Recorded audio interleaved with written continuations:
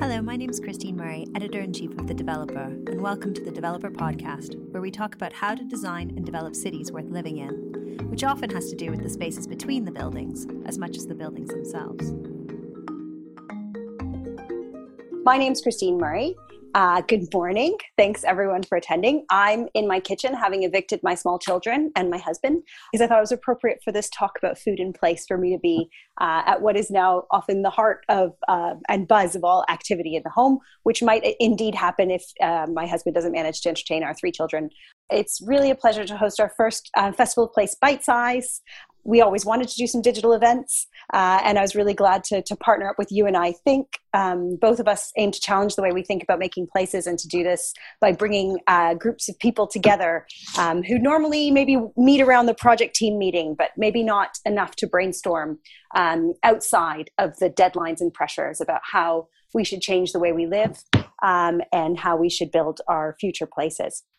I'm the editor-in-chief of The Developer, and I'm director of the Festival of Place, which is an annual congress that aims to break down silos and bring professionals together in order to talk about placemaking and how to make places worth living in.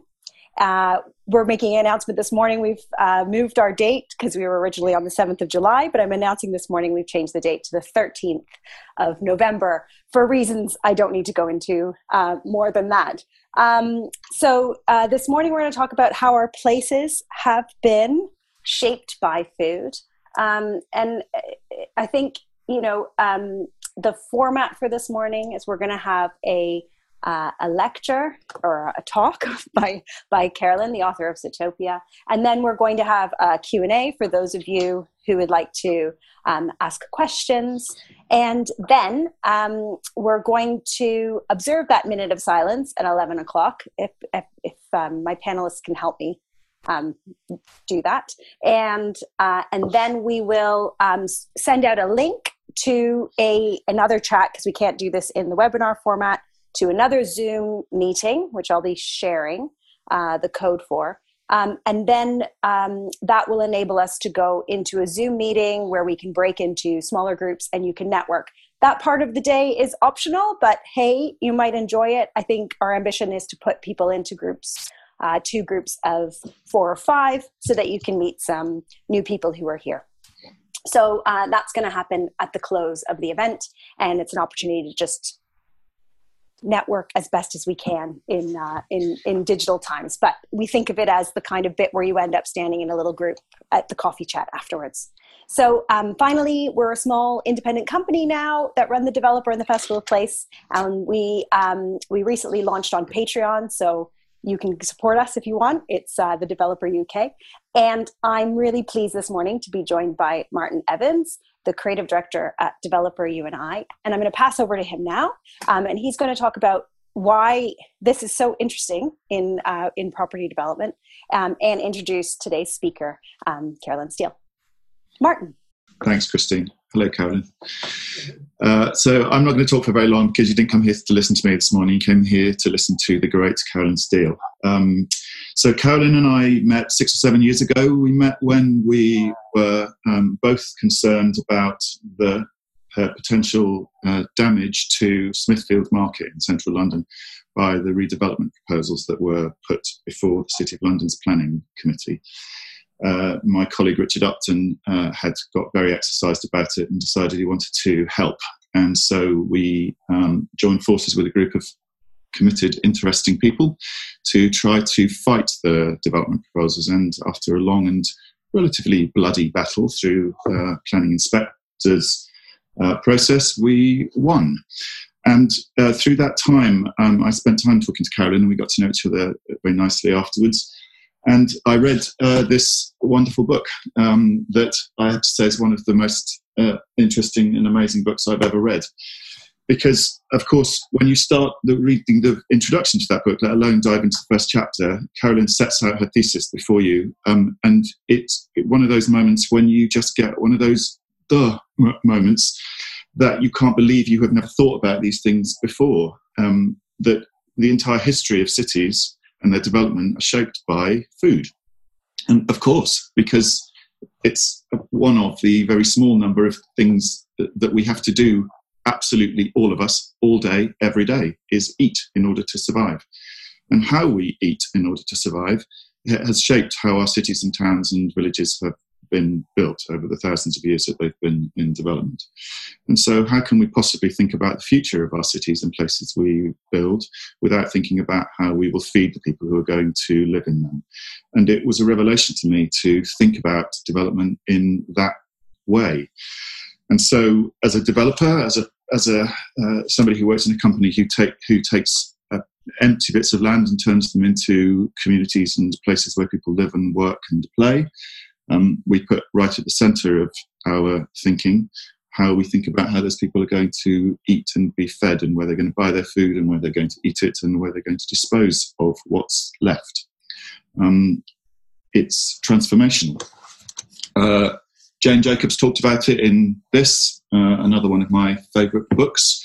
And this book is an awful lot about the relationship between cities and the countryside, where most of the food is grown. But of course, we're here today because now there is this, which is Carolyn's next new book that just came out, and continues her thinking, and is, I would say, equally fascinating and also a little bit scary about what's going to happen to us if we don't think carefully about where our food comes from and how we use it.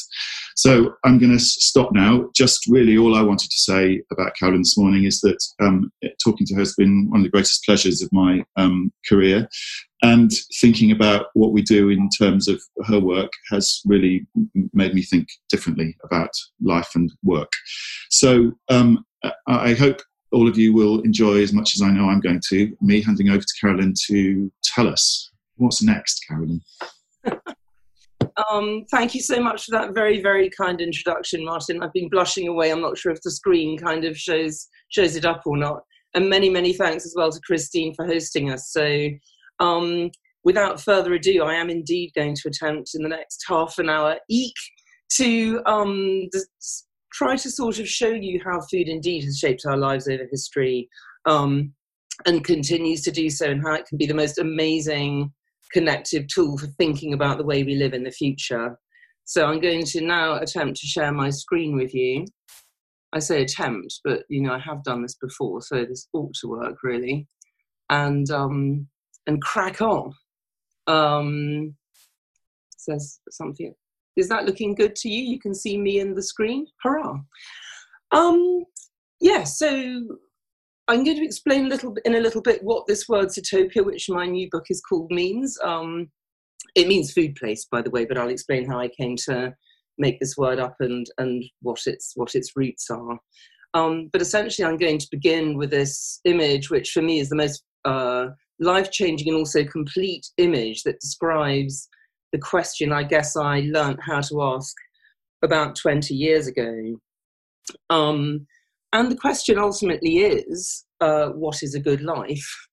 And I guess that's the basic question that we're always asking as architects and developers. We're trying to make places for people to live that are going to foster good communities, happy people, and all the rest of it. At its root, there is a kind of utopian drive, if you like. And in that spirit, as an architecture student, I remember going to the wonderful city of Siena and visiting the town hall there and seeing this incredible image. I don't know, some of you probably know this. It's quite a famous image. Ambrogio Lorenzetti's Allegory of the Effects of Good Government, which sits on one side of the town hall in Siena. And it's an extraordinary image, as I say, but when I was an architecture student looking at it, all I really saw was a city and a landscape, and a kind of slightly puzzlingly, big red wall in the middle. And I was moved and I studied it for a while and then I wandered off. And now, kind of, 30 to 40 years later, I find it really puzzling that I didn't look at this image and immediately see that it's all about food. And this is one of the phenomena about food, is that it's so powerful in our lives, it's so omnipresent that it's actually too big to see. So again, if you look at this image with your sort of food brain switched on, you can see that, of course, it's about the fundamental relationship in urban civilization, which is the relationship between the city on the one hand and the countryside on the other. So the countryside feeds the city. But it's a sort of mutual symbiotic balance between the two. And if you look in detail, you can see huntsmen leaving the city to maybe go and shoot a boar. You can see asses coming into the city with grain on their backs, a pig being driven to market. Obviously, people working very diligently in the fields. In a landscape, it should be said that if you go to Siena now and look out of the window of this council chamber, it looks very similar. It's an artificial landscape that is sort of shaped to feed the city. And then inside the city as well, you see a flock of sheep wandering around, a woman with a basket of eggs on her head, and so on. And then you look again at the title of the piece, The Allegory of the Effects of Good Government, and then a big penny drops. Well, as I say, it took me about 30 years for this penny to drop. But anyway, the penny is that the biggest job that we have, or city leaders have, is to maintain this balance between the urban and the rural, without which there is no urban civilization. Now, of course, today we don't look out of our windows and see the landscape that feeds us. It's often thousands of miles away. And I call this the urban paradox. And I'll explain this concept because it really comes out of what Lorenzetti teaches us. So basically, we talk of ourselves as living in cities and we think of ourselves as urban. If you open a newspaper, you'll probably see some headline about, more than 70% of humans projected to be urban by 2050 and all this sort of thing.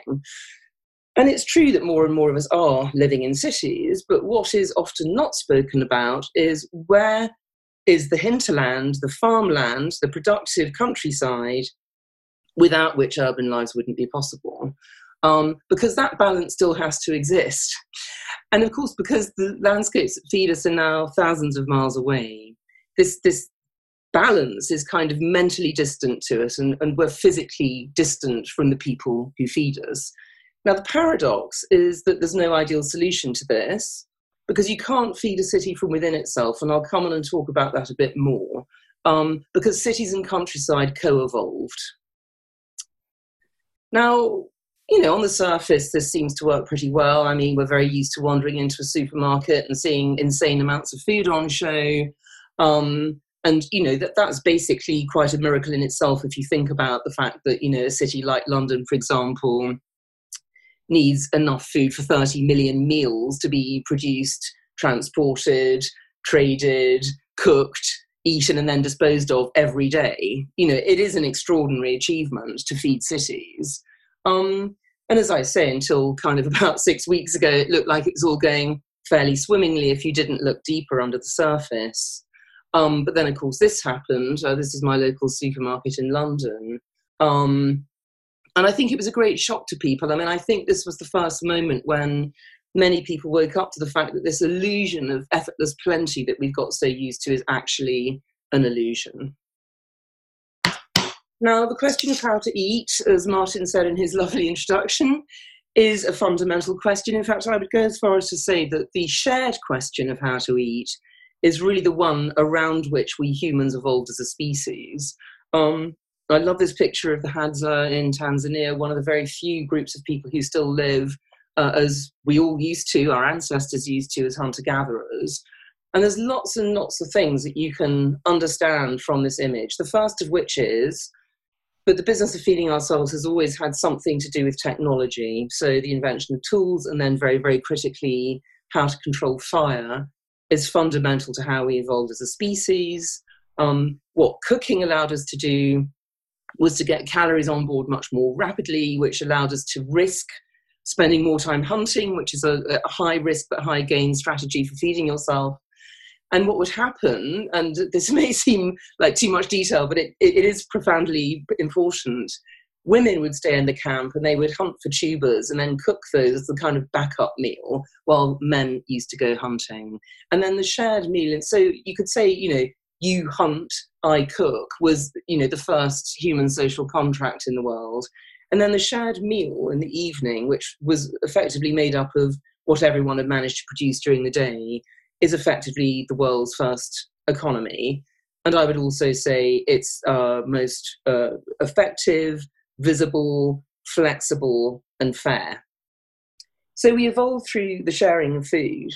And, as I say, everything and yet nothing has changed about this, because the shared meal is still absolutely basic, not just to how we solve the problem of eating together, but how we learn to listen, to collaborate, and to socialize. It is the ultimate civilizing act. Now, our solutions to how to eat have also profoundly shaped the places we've lived. Now, this is one of the wonderful renditions of the imagined pre-history before cities, when people used to, as I like to put it, live in the larder. In other words, people used to just wander around the countryside, pulling fruit off trees, obviously not always as faithfully as in this case, hunting animals, and then they would deplete a territory, they would move on somewhere else, and then maybe come back in the course of a couple of years or something. So it was basically living in a place that could feed you.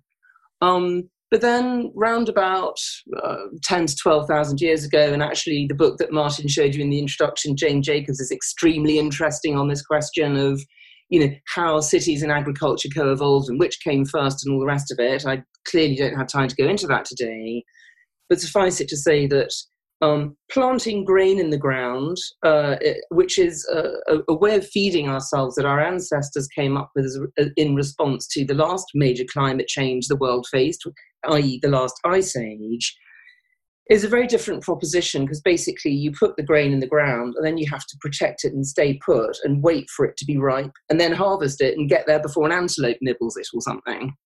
So you get the evolution of static settlements, and with it, over the course of time, settlements that are complex enough to be called cities, like this one. I should have shown you my fertile crescent diagram, but there you are. This is the problem with trying to cram a lot into half an hour. Never mind. This is at the top of the Persian Gulf in what is now Iraq, what was once Mesopotamia, on the confluence of two major rivers, the Tigris and Euphrates. So it's one of the first cities ever built in the world. And what we immediately notice about it is that it's very small and very compact. So this little area of residential space here, that would have filled the whole area inside the walls. And then this large complex here, the temple complex, would have been where the city elders not only administered the sort of the spiritual life of the city, but also the administrative life, primary among which was the gathering in of the harvest. So the temple organized the gathering in of the harvest, offered the grain up to the gods in the ziggurat, stored it in the temple granary, baked it in the temple bakery, and then redistributed it through the city through the course of the year. So in modern terminology, if we were going to describe how the first cities on earth fed themselves, we would say that they had large, centralized food distribution hubs, in essence. And also that they were city-states. In other words, they were blobs of urbanity surrounded by countryside. And this is an extraordinarily successful model. It was one that all ancient cities replicated in one way or another, including Athens, the home of Plato and Aristotle. Excuse me. And you can see Aristotle here, the city of Athens, his home on the right, which is actually a polis or a city-state. And Plato and Aristotle were among the first people to sort of think about the question of how we should dwell as political animals, this term that Aristotle comes up with, which I find incredibly helpful because it explains the urban paradox that I mentioned earlier, the fact that we have a sort of essential duality as humans. We're political, which means we need to gather together, which is why we build cities and so on. But we're also animals, which means that we get our sustenance from nature. And as I say, the question of how we should dwell as humans really comes down to the question of what is the ideal habitat for a political animal. And both Plato and Aristotle came up with the answer that the city should remain small. And the reason for this was, as you just saw in the city of Ur, that basically if the city is small, it can feed itself from its local hinterland. And for both Plato and Aristotle, this was the ideal. They called it oikonomia, as you can see at the bottom here. Oikonomia means household management, from oikos, home, and nomos, management. And if the word sounds familiar, it may sound a little bit familiar. It's actually because it forms the basis of our modern word for economics. which is slightly ironic because actually Aristotle warned explicitly against what we now do in economics, which is try to make as much money as possible, which he said could never bring happiness because you can never have enough money. Whereas with oikonomia, the idea is that you reach a balance. And so the idea is that every citizen has a house in the city and a farm in the countryside, and the farm feeds the house. And so if every citizen has this arrangement, then the state, after a certain point, becomes self-sufficient once it's got enough people in it to do all the various things that need to be done, tool making, shoe repairing, etc. Then it can be a self-sufficient entity. And at that point, it becomes the ideal size of the city. And actually, the Greeks did this. When cities got too big, they just kind of went, you, and you. You go off and found a city somewhere else. And I'm going to have to radically speed up, I already see. Anyway, so, as I say, most ancient cities follow this model, but one very, very famously did not. It was Rome. The city of Rome had 1 million citizens by the 1st century AD. And so the question arises, how did this city feed itself? And I normally like to have a little quiz at this point, but unfortunately, I don't think we've got time. But just try and work out in your mind, as I slowly go to the next slide, how did Rome eat? And the answer is it did it through food miles. So we think of food miles as a modern phenomenon, but actually they're not. In fact, the only way Rome could have fed itself, with a city that size, was to have access to the sea, because it was about 50 times cheaper to transport food over the sea than over land in the ancient world. So it sequentially conquered Sicily, Sardinia, Carthage, and then Egypt, very rich grain-producing regions, because grain was the food of cities, always was, and remains so today. And then the grain ships coming up from Alexandria became the sort of the super tankers of their day. And also, as you can see from this map, it would have been very difficult for another city the size of Rome to have existed at its height in this region, because it was sucking in nutrients from all over the Mediterranean, the Black Sea, and the North Atlantic coast, even importing oysters from Britannia at a certain point.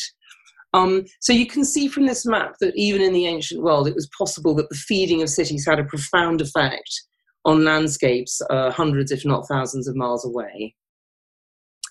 Now, the first person to analyse the productive hinterland of the city was Johann von Thünen. He wrote a book in 1826 called The Isolated State, and he sort of basically asked the question, if a city is sitting in a flat, fertile plain, how would its productive hinterland naturally evolve? And he said, well, on the outskirts, you would have market gardening, because fruit and vegetables are very difficult to transport a long distance, so they have to be grown near the city. They were luxury food, so basically the farmers could afford the high land rent, and also they could make very good use of night soil, which was human and animal manure that was saved as a very precious thing and dumped on the land to make it more fertile. So fruit and veg in the city fringes, then something like a 20 to 30 mile band of mixed production, including crops. So grain, the most important food of the city, was also ironically very cheap in relation to its bulk, and therefore beyond a range of about 30 miles, it was uneconomic to bring it in by land, which limited the size to which the city could grow. And then on the outskirts, you have livestock production, because of course the animals can provide their own transport into market. And the only concession that Johann von Thünen made to geography was to say that if the city was on a navigable river, then the bands could be a lot further away, because you could take the food to the river and then get it into the city much more easily. Now, I normally have a long historical interlude at this point, because it's very, very fascinating if you apply von Thünen, who's a little bit dull kind of in the abstract, but really fascinating when you apply him to real cities, to this example of London on the left, the River Thames, the legal quays, and Paris on the right, the River Seine, the Port au Blé, which is the main grain port. And again, I'd like to have a little quiz at this point. If you can identify a key difference between these two images, and I'll give you the answer, sparing the agony. The Thames is navigable by ocean-going ships. So basically, these ships have come in from places like the Baltic and maybe the Mediterranean. London never struggled to feed itself. The Seine is not. The Seine was not navigable, and therefore the city had to impose its will on the region. And the king became the baker of last resort, responsible for feeding people. And I'm just going to ask you the question, which of these two cities became the centre of a revolution? And again, as I say, I'm summarizing a rather long and very fascinating story, but geography and politics through the lens of food are deeply, deeply connected. And by the way, it was Paris, in case any of you don't know the answer to that one. I'm sure you all do. So, English kings and queens never took responsibility for feeding people. In fact, if we look at these wonderful maps from the 16th century in London, here is the city, lots of ocean-going ships coming in, as I showed you just now, very merrily feeding itself. Here's Westminster kind of totally out of the picture, whereas in Paris, the Louvre and the Hôtel de Ville were right on top of the food supply. And we can also see that food in the ancient world not only shaped landscapes a long way from the city, but also inside the city. So if we look at the corn map, the yellow map, this is grain coming into London. It's coming mostly by river because it's heavy and bulky, so it's water transport bringing it in to the main river ports of Queen Hithe and Billingsgate.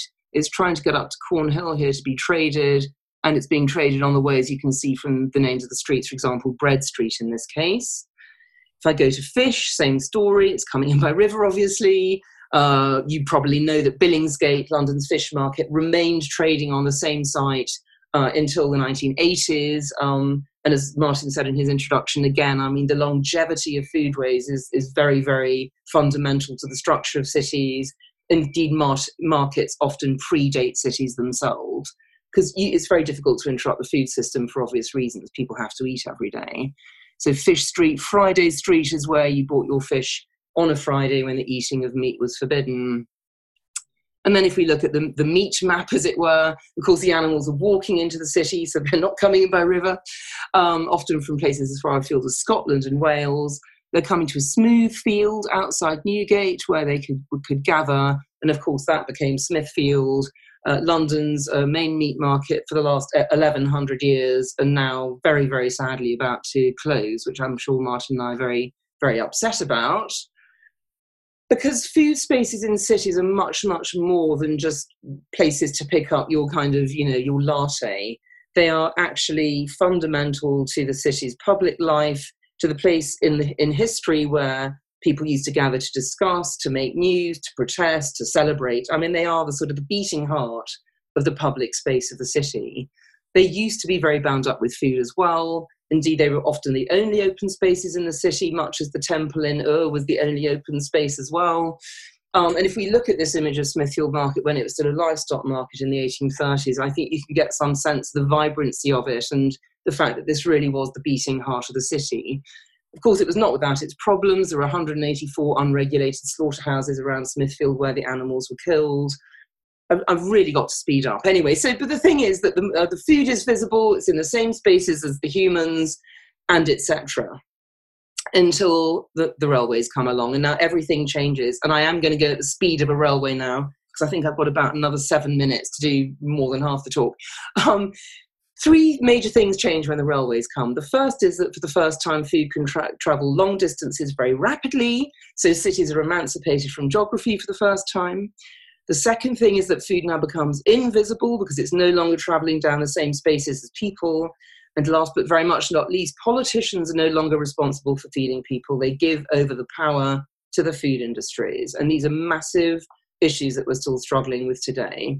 Here, visually, you can see very easily how London goes from being not much bigger than its medieval counterpart when the railways come to becoming a small, sprawling metropolis that you couldn't possibly have just walked to the markets to buy your fresh food in. So new food systems were already required.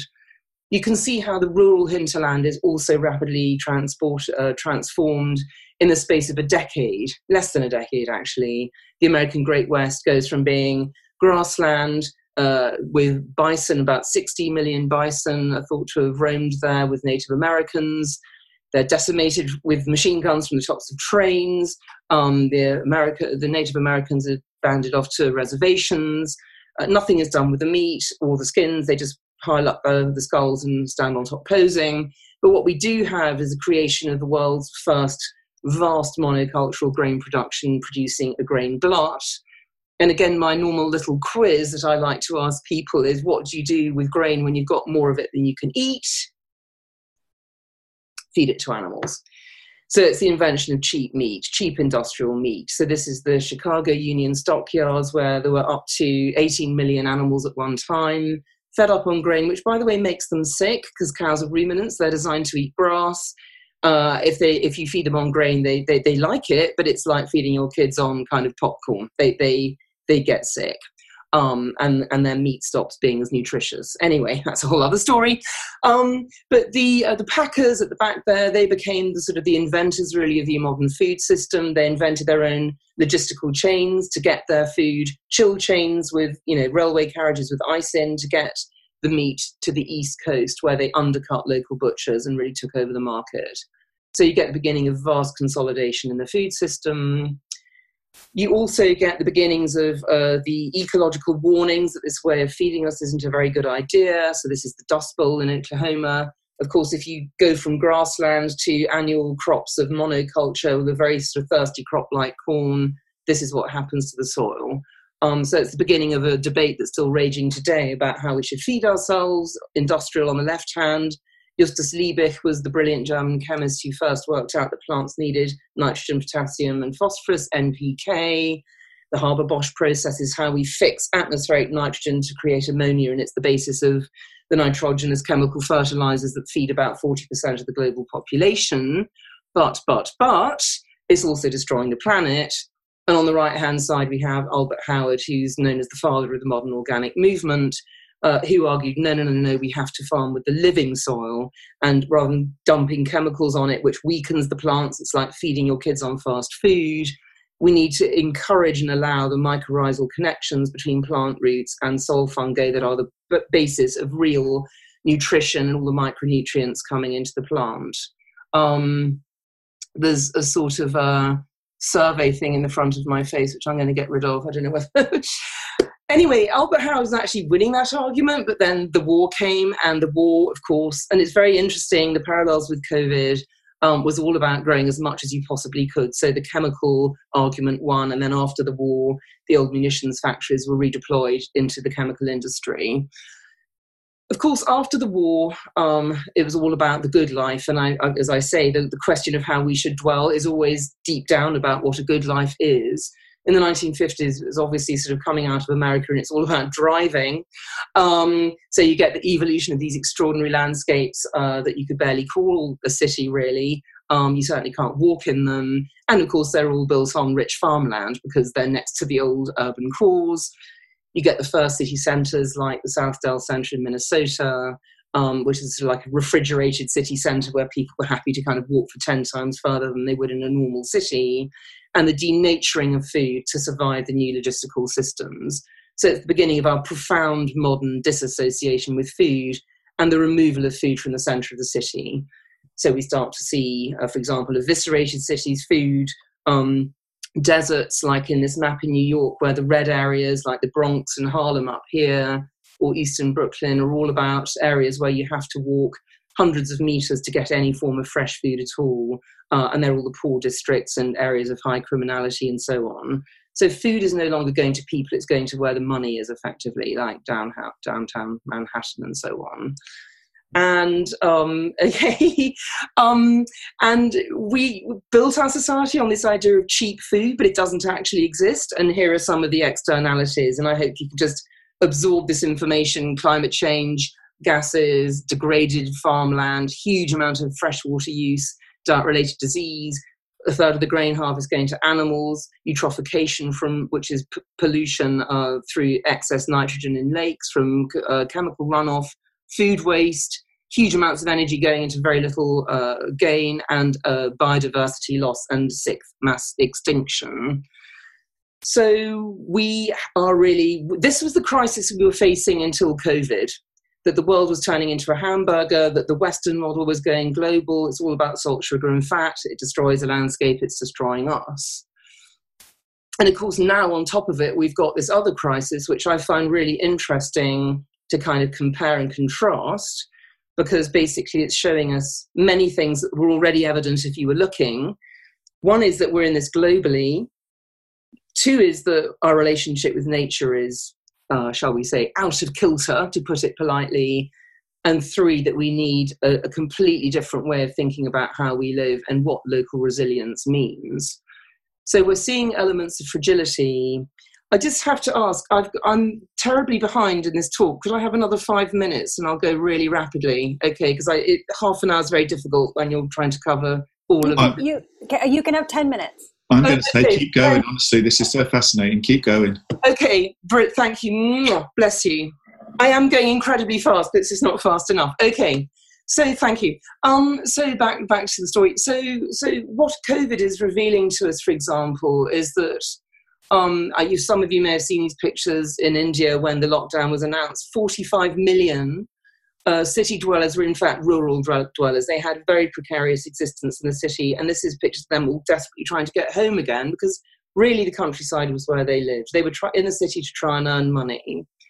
We're sort of discovering that, the fact that zoonotic pandemics appear to be part of our present now is to do with our, as I say, out of balance relationship with nature. It's partly to do with the reduction in our biodiversity, but it's also to do with the fact we're encroaching on parts of wilderness where we've never been before, and there's nasties lurking, and they can jump to us because we've weakened the boundary, effectively, the richness that might have protected us, just like Albert Howard was talking about the soil. I love this extraordinary image from Bangkok of food delivery drivers socially distancing while they wait to pick up other people's dinner. You can see again the sort of the social divisions that exist in society. Some people can afford to stay at home and get fed, others can't. And of course, you've heard about the fact that we're 90,000 Romanians short of a picnic when it comes to actually picking our vegetables out of the ground. So, nation, and this was very obvious already in Brexit, but I mean, it's kind of, it's just become much more urgently visible to people, the fact that the food system depends on all of these kind of trade-offs and actually not valuing the fact that we need to eat, so we don't have people prepared to pull food out of the ground in our own country. But of course, COVID has also shown us very, very interesting responses to the crisis. There's a explosion of new neighbourliness, people kind of baking bread and leaving it on each other's doorsteps. The shock of families actually spending time at home and working out that it can be quite nice. And I do know that there's very dark stories as well. It's not all lovely-dovely, let's bake cakes and read Homer. But nevertheless, a good life that can be predicated on not rushing around and not consuming endlessly, apart from the one thing, of course, we all have to consume every day, which is food. New networks springing up, food networks, because basically, the closing of restaurants has just destroyed, about a third of the food chain, and producers desperately reaching out and wanting to go directly to consumers. And many, many networks are springing up almost overnight, which I find really fascinating. In fact, I call it disaster democracy, which is a kind of counterpoint to Naomi Klein's disaster capitalism. So, when normal systems are disrupted, something else fills the void. And the key is filling the void with good stuff. That's what we need to do as designers and developers and thinkers. And of course, a rediscovery of growing your own. What all this says to me, and I love this quote from Cedric Price, is that we've been on this kind of roller coaster 12,000-year journey with food. We've discovered how to live in cities. We've sort of, if you were, ceded responsibility for feeding us to people who we don't see and don't value. And we've been leading this good life, apparently, except it turns out it was never a good life, and it wasn't making us happy, and it was destroying the planet. So, to use Cedric Price's wonderful quote, technology is the answer, but what was the question? And I really think this is the missing part. And this is where, for me, food is an amazing tool for developers and for designers and architects, because it's the missing part of the question of how we should live. And in fact, if you think about it, the ultimate question we need to ask hasn't changed. It's still, what is a good life? And it's still, again, to go back to Aristotle, what is a good life for political animals? You can only answer this question in the context of society and nature. And it's very interesting, again, if you look at utopian models through history, they all intuitively know this, although they don't necessarily put it in those terms. Excuse me. So as I said, Plato and Aristotle obsessed with the size of the city and oikonomia. Thomas More sort of critiquing London, saying it's got too big, and saying that, we need to go back to a series of semi-independent city-states networked together, and everyone in utopia is obsessed with food, by the way. They all love farming and they all grow vegetables in their back gardens. and Ebenezer Howard, which is really Thomas More with railways. And Ebenezer Howard called the Garden City his town country magnet. He's saying, how can we balance it so that people have one foot in the town? His definition of enough density, by the way, was that you could get together a decent symphony orchestra. And I find it really interesting that one of the first things that happened after COVID was the London Symphony Orchestra getting together and playing Beethoven kind of separately in their little Zoom boxes. We need this stuff. We need these scales. But at the same time, you're never more than a short walk away from countryside. Now, of course, we know utopia can't exist. I remember discovering this and getting really depressed because it can either mean a good place or no place. But it is our greatest tradition of thinking in a multidisciplinary way about how we should live. And if it can't exist, it struck me that we need a practical alternative. And this was the moment, probably about 12 years ago now, that I invented this word sitopia. It just means food place, from the Greek sitos for food and topos for place. But we live in a world shaped by food. Our bodies, our habitats, our economies, our politics, our cities, our landscapes, our ecology, our climate are all shaped by the way we eat. And so if we take this idea and put it centrally, then we have an absolutely amazing multidisciplinary way of thinking about how we live and actually doing something about it. It's a kind of practical alternative to utopia. So if we look at these pictures, for example, of how different people around the world eat, we can see immediately, this is America's the home of the plastic and packaged and denatured food. The special relationship means we're not far behind in Britain. In Egypt, they don't need to be told to eat their 5 or 7 a day, whatever it is now, 10, I think it's gone up to something, because that's actually what they do eat. But their families are much bigger, interestingly. And in Italy, yes, they have a wonderful diet, but there's a sort of sinister march of the soda pops on the back window. So from pictures like this, we can extrapolate to landscapes. Do we allow cows to eat grass, which is what they evolved to do, which is why we co-evolved with them, because we can't eat grass? Or that's a CAFO, a concentrated animal feeding operation with 160,000 cows, being fed on grain, getting sick, being pumped with antibiotics. Okay, do we go into the middle of the city and animate space through our need to eat? Food historically has always animated public space in the city. Or do we leave the city in the name of efficiency, or just phone up delivery and expect our food to come on a magic carpet? Do we still do what it took to civilize us in the first place, which is gather around a table and share food and learn how to be civilized and talk to one another? Or do we eat food on the hop because it's not important enough? And before COVID, the astonishing stat was that 20% of meals in America were being eaten in a car, which I think just makes you question where society is going. But my point is that all of these decisions about how we eat feed through a sort of sieve into an image of a good life. For me, it's obvious that food, I often like to say that food consists of living things that we kill so we can live, because that's actually what it is. And if you put it like that, it becomes obvious there can't be such a thing as cheap food. We've created the artificial illusion of it by externalizing its true costs. It's only in crisis, and COVID's yet another example when we see its true value. So London during the war, Havana after the fall of the Soviet Union, Detroit after the cars left. Food just immediately presents itself as the most important thing, and new food networks grow up very, very quickly. So the trick is to understand this without there having to be a crisis on. Of course, the crisis is called ecological destruction. It's already there, just wasn't visible enough for most of us to hop onto the new ship, the good ship, Plan B. It's very, very clear to me that we need to be working with nature to feed ourselves and not against it. There are many, many very important and interesting models of how to do this.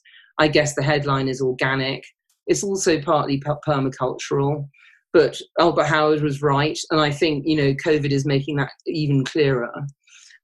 If you understand, as I now do, that basically a society and a food system map onto each other directly, then if we want to live in a democracy, we can't have a monopolistic food system. This seems very clear. So you can't, Christopher Alexander famously wrote an essay in 1965 called "The City is Not a Tree," which some of you may know. It was a critique of modern city planning. this, in a way, I'm saying a food system is not a tree either.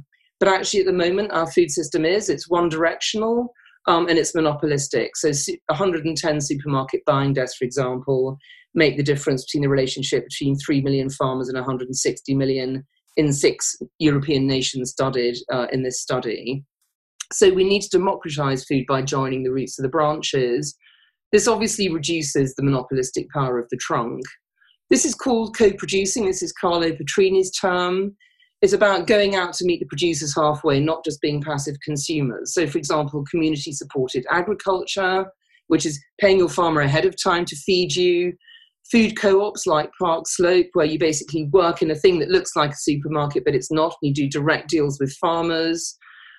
Organic box schemes, I don't have to explain. Guerrilla gardening, you've probably heard of. People just planting the city. I call this economics, or Cetopian economics indeed. I think, we need to revisit this idea of what a kind of stable, local, resilient economy looks like based on food and based on regionality and seasonality. And this involves making space for food in the city and infrastructure that joins city to country.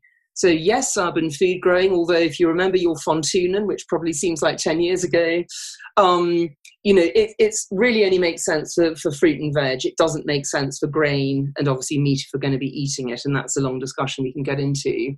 Embedding food in city governance, farmers markets, infrastructure like this local abattoir in upstate New York, food hubs like this one in Chichester, the idea of patchwork farms, that even though you can't grow all the food for the city in the city, that's the urban paradox, we can grow as much as we can, and then we can sort of maximize local and seasonal, regional, and then, last but not least, fair trade globally.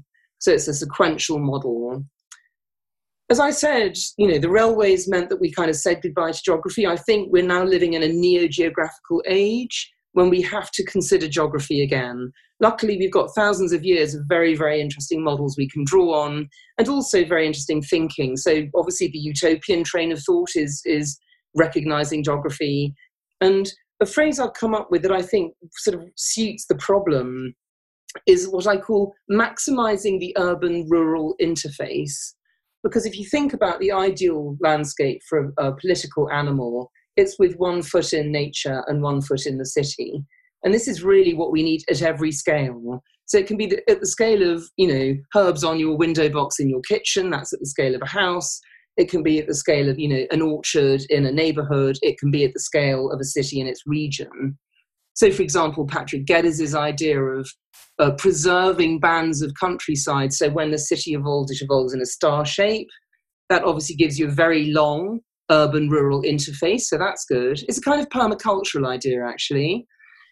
Post-fitting existing cities with continuous productive urban landscapes, as Bern and Viljoen are proposing, where you get ribbons of productive landscapes sort of going out into the countryside. Interrogating the latent productivity of a region, as this study of Urban Design Lab does for New York, and then saying, okay, what could we grow, and then how can we bring it to the city? And then schemes like this one, MVRDV's Almere Oosterwold master plan, where basically you can choose to incorporate food growing in your house or your office. So they're sort of deliberately bringing food into the planning process. To go back to where I began, I believe that the best metaphor for a good society is one in which everybody eats well, because you can't eat well and live badly. And so food is this kind of fantastic metaphor. It is actually life, and it's a metaphor for life. So close to life, you may as well call it life. So rather than being all abstract, like what is a good life, if you just say what is good food, and how can we bring good food to everyone, and how can we share through food, because we're very, very good at it. I mean, you don't kind of reach across the table and say, I'll have everything off your plate, thank you very much. No, we don't do this. But that's precisely what we do with money. So with the Cetopian economics, we will share much better. So reinvesting the true value of food into food is my proposal. And then thinking through food, how we can build a better Cetopia, because a good Cetopia is very close to utopia. Everything follows through food. So it's about using food as a connective tool to imagine a better world, to ask what is a good life, and to move practically and incrementally and collaboratively towards it. And thank you very much for letting me run a little bit over. There's a lot more about it in here. Thanks a lot. Brilliant. Thank you so much, Thank Carolyn. you. That was really fascinating. And there's been lots of comments coming across. One of the things I want to share is that we did a poll I'm going to end the poll so I can give you the results. Hopefully it doesn't disappear. Yeah. Of people who have been listening today. The first question was, has COVID-19 made you feel differently about food? 85% of the people who responded, which is 184 people, said yes.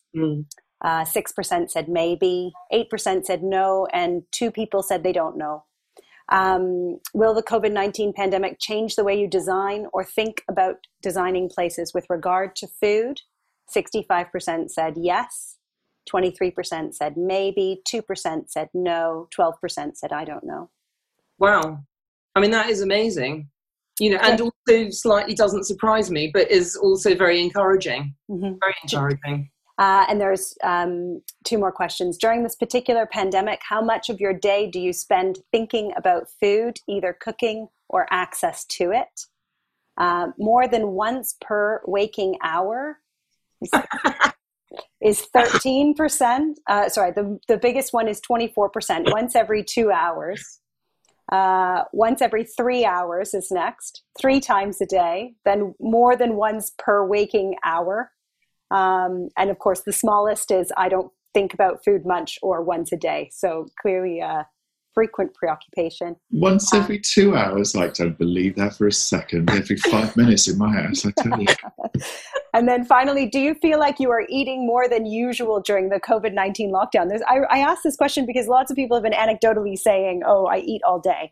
But actually, 37% of people said yes, and 52% people said no, and 11% said they're not sure. So I think there is this sense, and maybe that's a good place for us to start, which is an interesting spot, which is the relationship between food and comfort is something that we've talked about. And you've talked about people feeling like they kind of take for granted our easy access to food.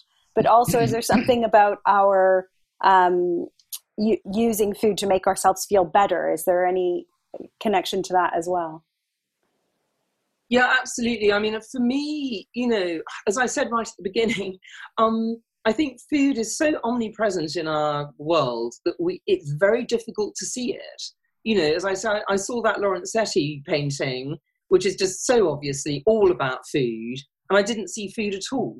And I looked quite hard at it. In fact, I fell in love with the painting, but I still didn't get what it was about, which I find really interesting. And I should have said, I mean, the fact that it's the allegory of the effects of good government, I find really interesting as well. Because I think we've kind of lured ourselves into this illusion that we've solved the food problem, and we really, really have not. And because it's so profoundly in the wrong place, that if we turn it upside down, it's a really, really powerful thing to do, because everything changes in the way you see the world, and yet it's practical. So I often say that food is as complex as life, but it's as simple as a plate of soup in front of you. And that's a very, very beautiful thing in terms of a tool. It's incredibly approachable, and it's infinitely flexible. And that's an amazingly powerful thing to have at your disposal, as it were.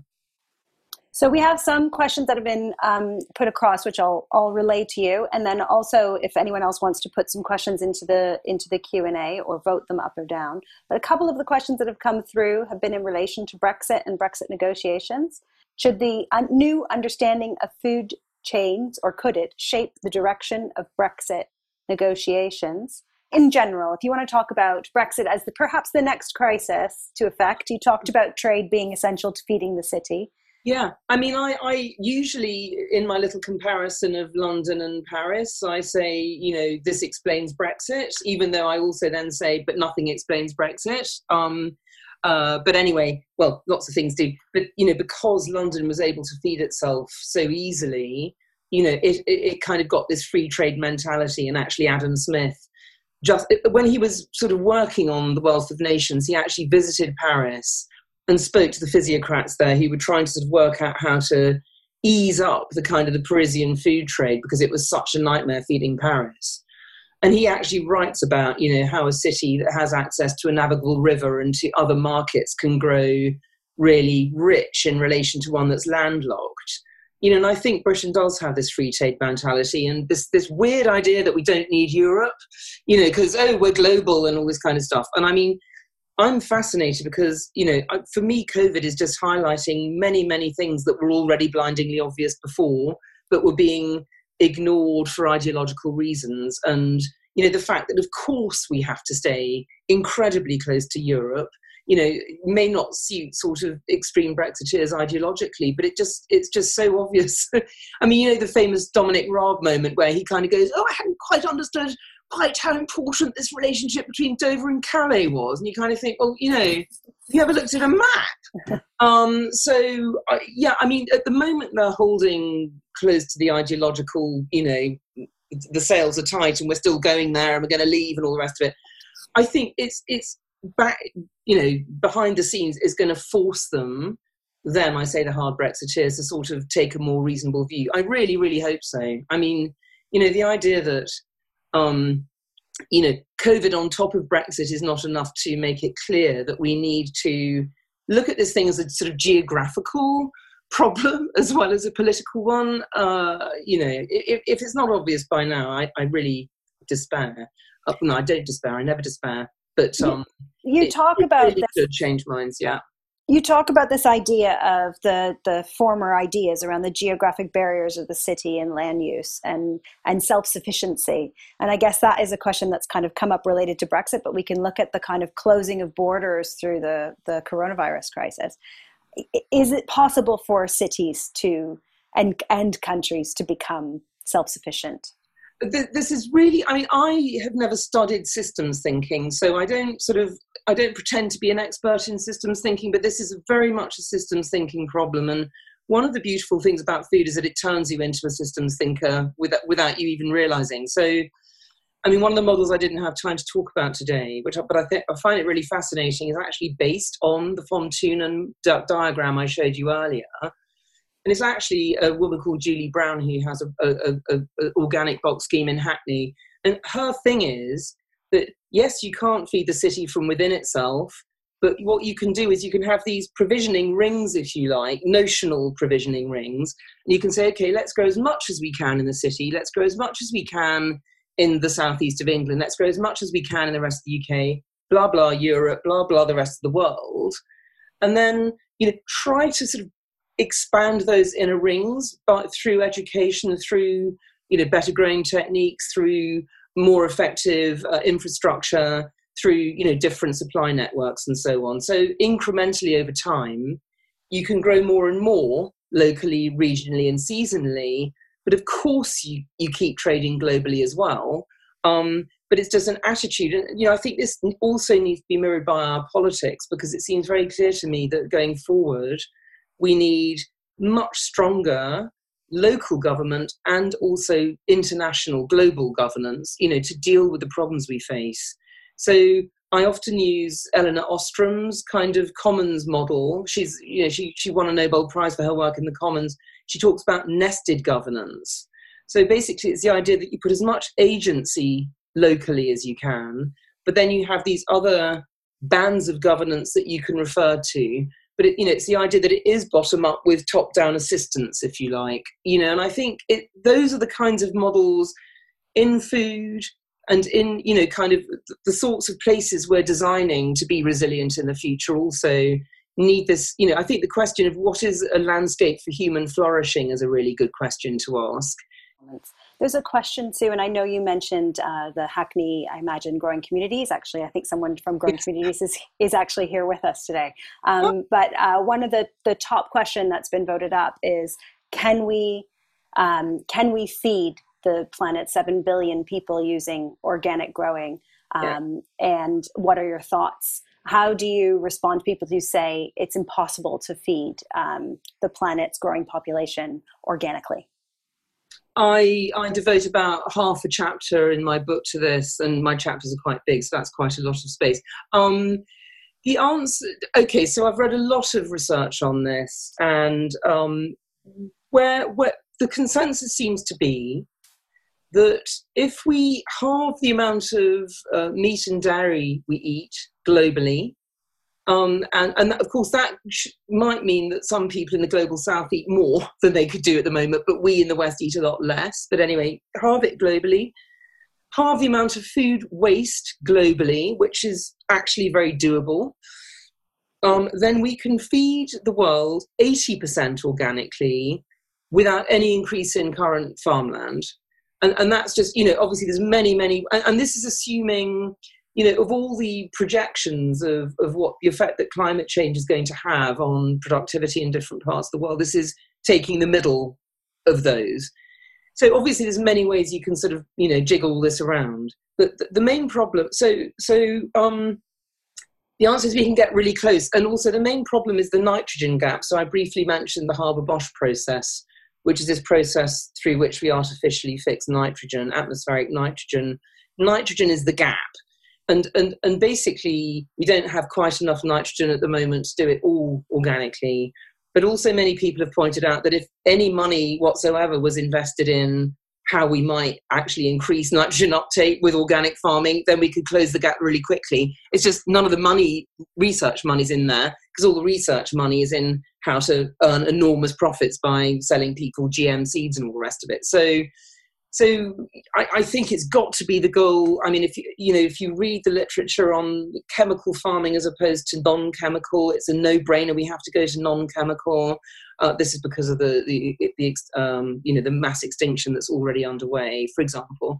So we can get very close, and we can get all the way there probably in a decade. We need more people farming and not fewer. We need land reform. We need lots of big things to do this. But I think once you've sort of done the thinking, you've realised it's not a choice. We absolutely have to do this.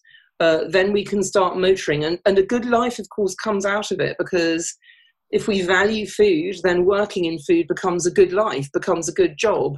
I mean, again, in longer talks, I often show a block of cheese in 1970, which is literally all you could get was a sort of thing that looked like a breeze block, and it was called cheddar. And then a British artisanal cheese shop today where there's something like 650 varieties of cheese. And by the way, they're all struggling because they normally supply restaurants. So we need to be buying directly from independent cheese makers right now so they survive this lockdown. But yes, we can get very close is the answer. And I think we have to go that way. You talk about the kind of the fact that we've grown accustomed and hooked on cheap food. And on the flip side, the kind of organic food and the small producing cheese is more expensive. So how do we find a way to democratize the access to good food? Mm-hmm. I mean, it's very interesting. If you go to a country like Italy, I mean, Italy is sort of, it's in transition. It's going from a very, very sort of locally peasant-based kind of local food culture-based, to horribly to where we are, because it's where everyone's going.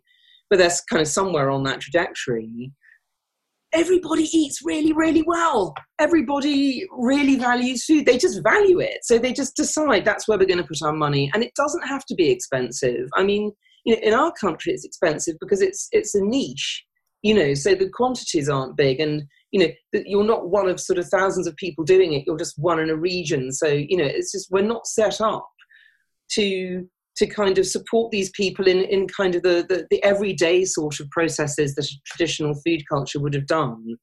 So, I mean, for me, I guess I am trying to constantly turn many of our assumptions on their head.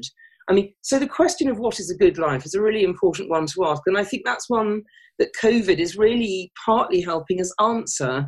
The things that people are really valuing in lockdown. And again, I say, I know there are some real horror stories of people locked up in tiny flats with abusive partners. There's bad stuff going on as well. But the good stuff is that people are discovering that taking time, noticing the seasons, being in nature, spending actual time with their kids, cooking at home, growing food, making stuff, reading, all of these things that are about not dashing around like mad things really make us happy.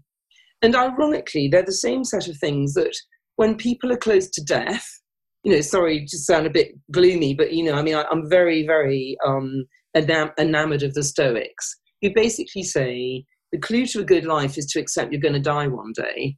Now, the reason this matters is once you accept the fact that life is limited, you value it hugely. You live every day as if it's your last, and you carpe diem, you seize the day and you live in the moment, which of course is precisely what Buddhism tries to make us do. I often say Stoics are like Western Buddhists, So, so basically, the clues to this good life, yes, we need to pay more for food, but we can also make more food. I spend less on food than most of the people I know. But that's because I very rarely eat out, because I just love buying really, really high quality ingredients and cooking with them.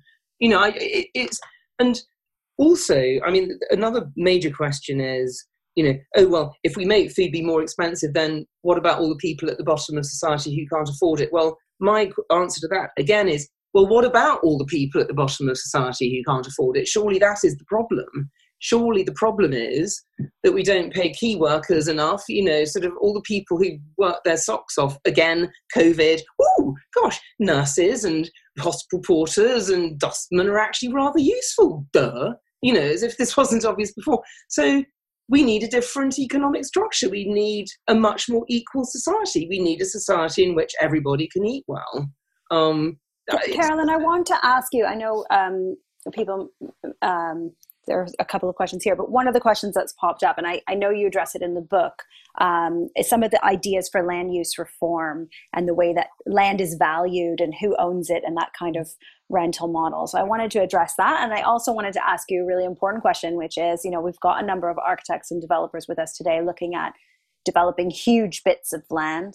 What would you say to them about that connection between the home, the creation of a cluster of sometimes thousands of homes, and food? Could I do the last one first? Because that's really exciting to me, the idea of talking to someone who's about to design a huge tract of something or other. I think the question you just need to ask, because it's just a useful, as I say, tool to what you might normally ask, is, okay, how are all the people inhabiting this development, whatever it is, how are they going to eat? Where is their food going to come from? How are they going to meet other people through food? What kind of landscapes is the fact that they're eating going to create? What kind of jobs are the fact that they're eating going to create? What kind of spaces can I make for food in this development so people can come together and have all that amazing social interaction through food? And you just follow the food. And basically food, wherever it shows up, and it will show up because we all eat every day, it has a direct material impact on ecology, physiology, economy, politics, and good life. So just draw the food map. And one other thing I really want to say is that this idea of maximizing the urban-rural interface is like a fractal. At every scale it matters. So as I said earlier, the herbs on the windowsill, is maximizing the urban-rural interface. The community garden, with fruit trees is doing it. The city in its region is doing it. And it's all repeating. It's all like this permacultural idea that it's at this point where, nature and society, nature and urban, rural and urban interact, that we are happiest as political animals because we need our little feet in both. Which is why everyone wants a house with a garden, or everyone wants a flat with a balcony, or, but also at a bigger scale. It's amazing how many utopian projects also include communal areas, communal dining rooms, for example, or communal growing spaces, and it scales up and it scales up. Martin, I think it'd be good to bring you in here as our developer representative. Everyone does want a garden and a balcony. They don't all get them these days in urban, certainly in dense. But then, sorry, go ahead. It doesn't have to be individual. It can be communal as well. Yeah. So how much are you thinking about, we see a lot of developments get finished. They've got an artisanal bakery and maybe a market if you're kind of lucky, or this idea of common restaurants. But how are you thinking these days, and is it changing, about food at the center of building community? Yes, of course, it's changing. It's changing hugely. And what Carolyn says is the most important: is how are you thinking about everybody who's going to live in a place? We are very focused on developing our places and understanding that the communities we build have to be mixed communities with people of all incomes, and then not sticking the lower income people in a particular building around the back. That's a very sophisticated conversation that goes on in our thinking. So mixed communities of living, mixed communities of working, and mixed communities of leisure, and people who don't work. It's not enough, though, just to think about where they're going to sleep. As Carolyn quite rightly says, you have to think about what happens to them all through every day in their lives. So where are they spending their leisure time? Where are they spending their working time? We need to understand where the people who we're going to house in our developments work. Do they work very closely to where they're going to live, or do they work a long way away? And not just imagine that that's somebody else's problem to deal with the transport infrastructure that's required to shift those people from one place to another. And right at the heart of that conversation is about where those people are going to eat. Where are they going to actually eat every day, and where are they going to buy the food from in order to eat? So are they going to eat in their home? Are they going to eat out from their home all the time, half the time, some of the time? And where does the food come from? And that's not about artisan bakeries. It's about food that's available for everybody. So in our schemes, which are typically large and typically on sites where has been no activity for a long time, so we typically start with empty, undeveloped sites like our site at Mayfield in Manchester, we will typically start with food. So we'll typically introduce some food into those places way before we even start drawing plans of what's going to happen on them in the longer term, because that's the easiest way to engage with people and to understand, be able to have conversation with them. So the first thing we did on our site in Manchester, which is 25 acres of inner city land, was to put a food service place, and it was there for two bit years. We've done it in London, we're doing it in Manchester. So first off, it's a good way of starting a conversation. Secondly, it's a way of learning and understanding. So if you put some sort of food service place, whether it's a market or whether it's a restaurant style operation, when you see the amount of people who suddenly flock to a place where they would typically tell you beforehand, I would never go to that place in a million years. It's dangerous and miserable and empty and horrible. Suddenly you put food there, it's not that anymore. It's a place where people want to be. So we first off use it as a tool, but secondly, then to understand people's response to it. And so what does that teach us about what people want to do? Years ago, when I started my career in property, I worked at the old Truman Brewery in Brick Lane, and that was at a time when the people who owned the site then were not property developers. They just bought the property and were very slowly and gradually, without a lot of money, attempting to put some of the empty buildings back into use. One of the buildings had been where the original furnace was to produce the power for the site. And it was a big empty building with a big chimney in the middle of it, and it was full of crap and had not been used for decades. And we weren't sure what to do with it. And so we just opened it, cleaned it out, opened the doors. And because it was a very sunny building, because it had a very big glass ceiling over half the building, on a Saturday morning, people came and sat in there on the floor in an empty building and took their sandwiches and ate. And so it became clear that people wanted to eat in that building because it was a nice place to eat. And ever since then, it's been a kind of street food type venue. It was a restaurant for a while, and now it's a street food venue. And so the people who visited that place, before it was anything, told us what they wanted it to be. That's where that conversation begins for me. Carolyn, there's a couple of questions here about COVID-19, about people not being able to come together. Martin's talking about stuff that we love in cities, which is to go to a crowded marketplace, to sit next to people, to eat food together. And we're all kind of in our semi-isolation right now, thinking for this temporary new normal, what does that look like when it comes to food?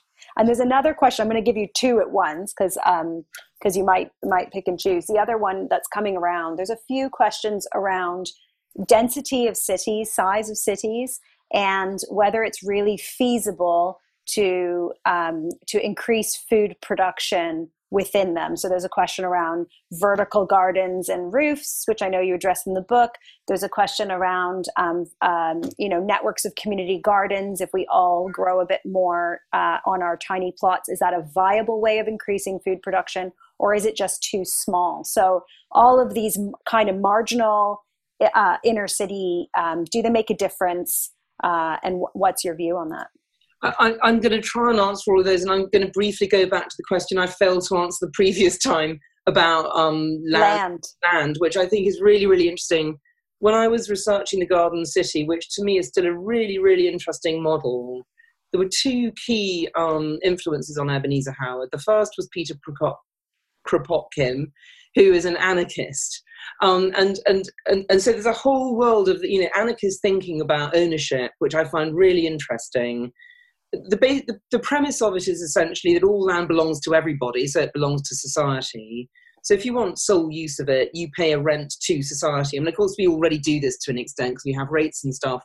But I mean, the other influence was Henry George. Kropotkin. The other thing that he said was that capitalism is based on division of labour, which tends to turn people into tiny little cogs in a system. But that doesn't make us happy. So we need an economy and an approach to design that actually is aimed at making people fully rounded humans. And so he wrote this book called Fields, Factories and Workshops, which is about a sort of a distribution of stuff on the landscape, which again allows somebody to, as it were, grow cabbages in the morning and build furniture in the afternoon, which I find a really interesting concept. And of course then leads directly into things like live-work communities, and that sort of world. So that's one package of it. The other half was Henry George, the very, very interesting American economist who he saw the building of the railways and what it did to inequality, basically. He wrote a book called Progress and Poverty. And he said the thing is that, sort of land ownership is fairly arbitrary. And if you're lucky enough to own a bit of land next to where they build the railway, you get incredibly rich having done nothing, So basically, the rise in land values ought to be owned by society and not by individual landowners.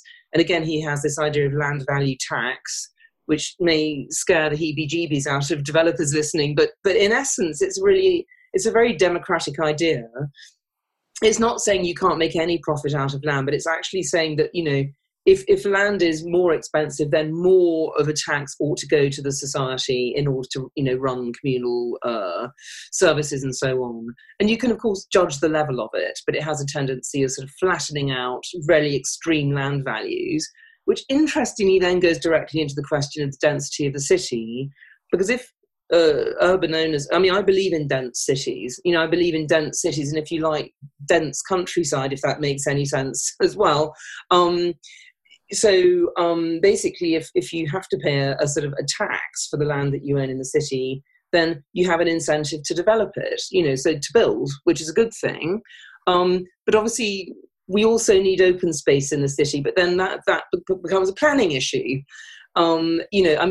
If all we ever did in London, for example, was go according to what could be earned out of a piece of land, there wouldn't be a park left, So at a certain point, you have to protect certain areas for other uses.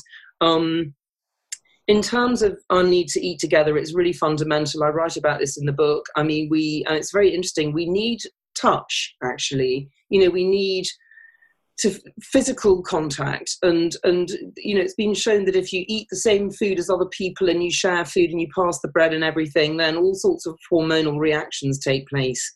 That I'm sure we've all been doing it on Zoom, and it's kind of not the same, but in a way that you can't quite tell. And it's because we do need tactile company as well as just a talking head on a screen. So I think COVID, again, as I say, is just making very, very evident what we really need as humans, as animals, as political animals to thrive. And of course, the shared meal is how we evolved as a species, and we respond to it extremely powerfully. And it's no accident that lots of Zooms are being arranged around meal times and stuff. So you can at least, at Easter, I don't know if anybody else did this, but, with some friends, I said, okay, let's cook lamb. I did eat lamb, sort of celebratory lamb and potatoes, and let's have leeks and cheese sauce. And we all tried to cook the same thing and go, oh, look, here's mine. It's completely insane. But just trying to replicate, what you would normally do. In terms of growing food in cities, again, I refer you back to the urban paradox, which is the fact that you can't grow all the food for a city within it, or it just wouldn't be a city. It would be something else. it would be, in fact, a city-state of some kind, and it would have to be vast. And economically, you can't put grain. Grain in tower blocks just doesn't make any sense at all. So vertical farms, which I do realise I probably should have spoken a bit more about today, but basically they are replicating the high-value market garden strip that used to exist around cities. That's what they replicate. It's luxury food. That's where the economics are. It's microgreens that are then sold to restaurants and high-end shops like Whole Food. But what they don't do is they don't allow you to just wander in and feel a bit of nature. You have to get into white wellies and hairnets to get into a vertical farm.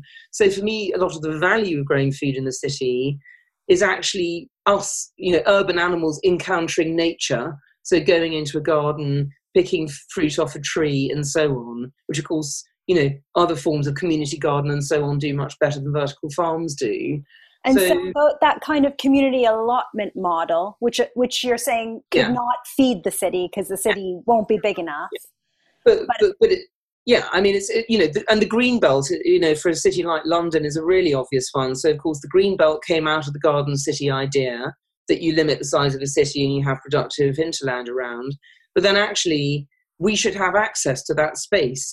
City dwellers, as I'm sure the East End used to empty out and go hop picking for 2 weeks every year. That was the annual holiday. I love that kind of model of city, and it's very historically strong. And of course, it happens in places like Russia. 60% of Russians have a dacha, which is basically a sort of a slightly souped up allotment that isn't just kind of, in your local railway cutting, but is actually maybe 50 miles out of the city.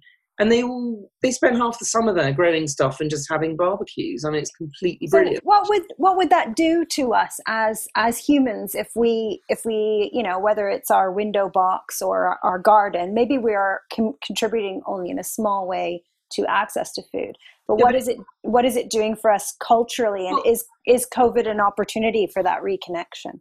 I can tell you what it's done to me. So I have a sort of very scientific research survey of one.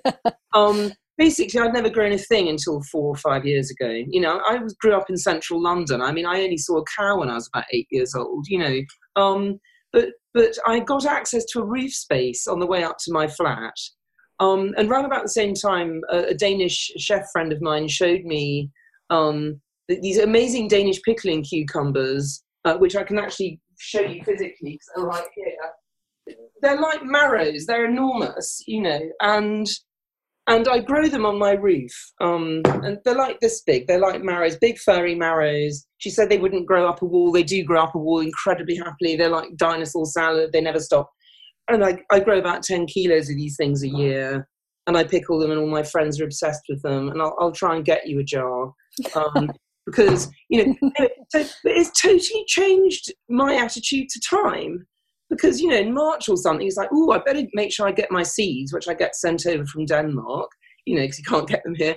And I better sort of start clearing out the garden, and I better decide what else I'm growing, and I now live, and not every day, but according to the season. Between March and about October, I have to be watering the plants. I have to be harvesting them. I have to order in my special Danish pickling vinegar so I can convert these things into the most delicious pickles on the planet. And it's just, I literally sit and look at these plants grow, and I am in love. I'm in awe of these plants that are just so incredible. They just do stuff. They just know how to grow. And when you realize that the whole food system depends on plants, because only they can convert sunlight into nutrients, and I'm just photosynthesis. And I respect and I'm in awe of the natural world in a way I never was before. I loved nature, but now it's just like visceral. And it just changes everything, It turns you into a proper political animal if you grow your own stuff. So at this point, I think we're probably approaching 11:30, which is our kind of close time. But I really love that you just showed us your marrows. Martin, do you have anything that you've grown that you can show us? Martin, Sorry, I'm on mute. I've got food on my table. Oh, well, that's good. I have my COVID sourdough. And it's within reach. So it's just literally there. So I can just do that. Although you have to put yourself on mute because eating apples when you do this is noisy. Yeah, it is. It is noisy. So I'm less noisy food. I need to thank you, Carolyn, for what is a fascinating talk. I know the comments that have been coming up, and there are loads of questions that I could also ask you. Just saying how fascinating that was, how brilliant, and how you've given lots of inspiration and food for thought. Martin, thank you, for helping this happen and bringing the real world in. Thank you, and I think, for partnering with Festival Place Bite Size. Thank you, Carolyn, for joining us.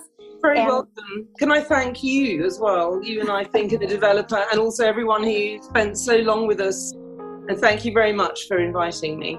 It's been a great pleasure. This podcast has been brought to you by The Developer.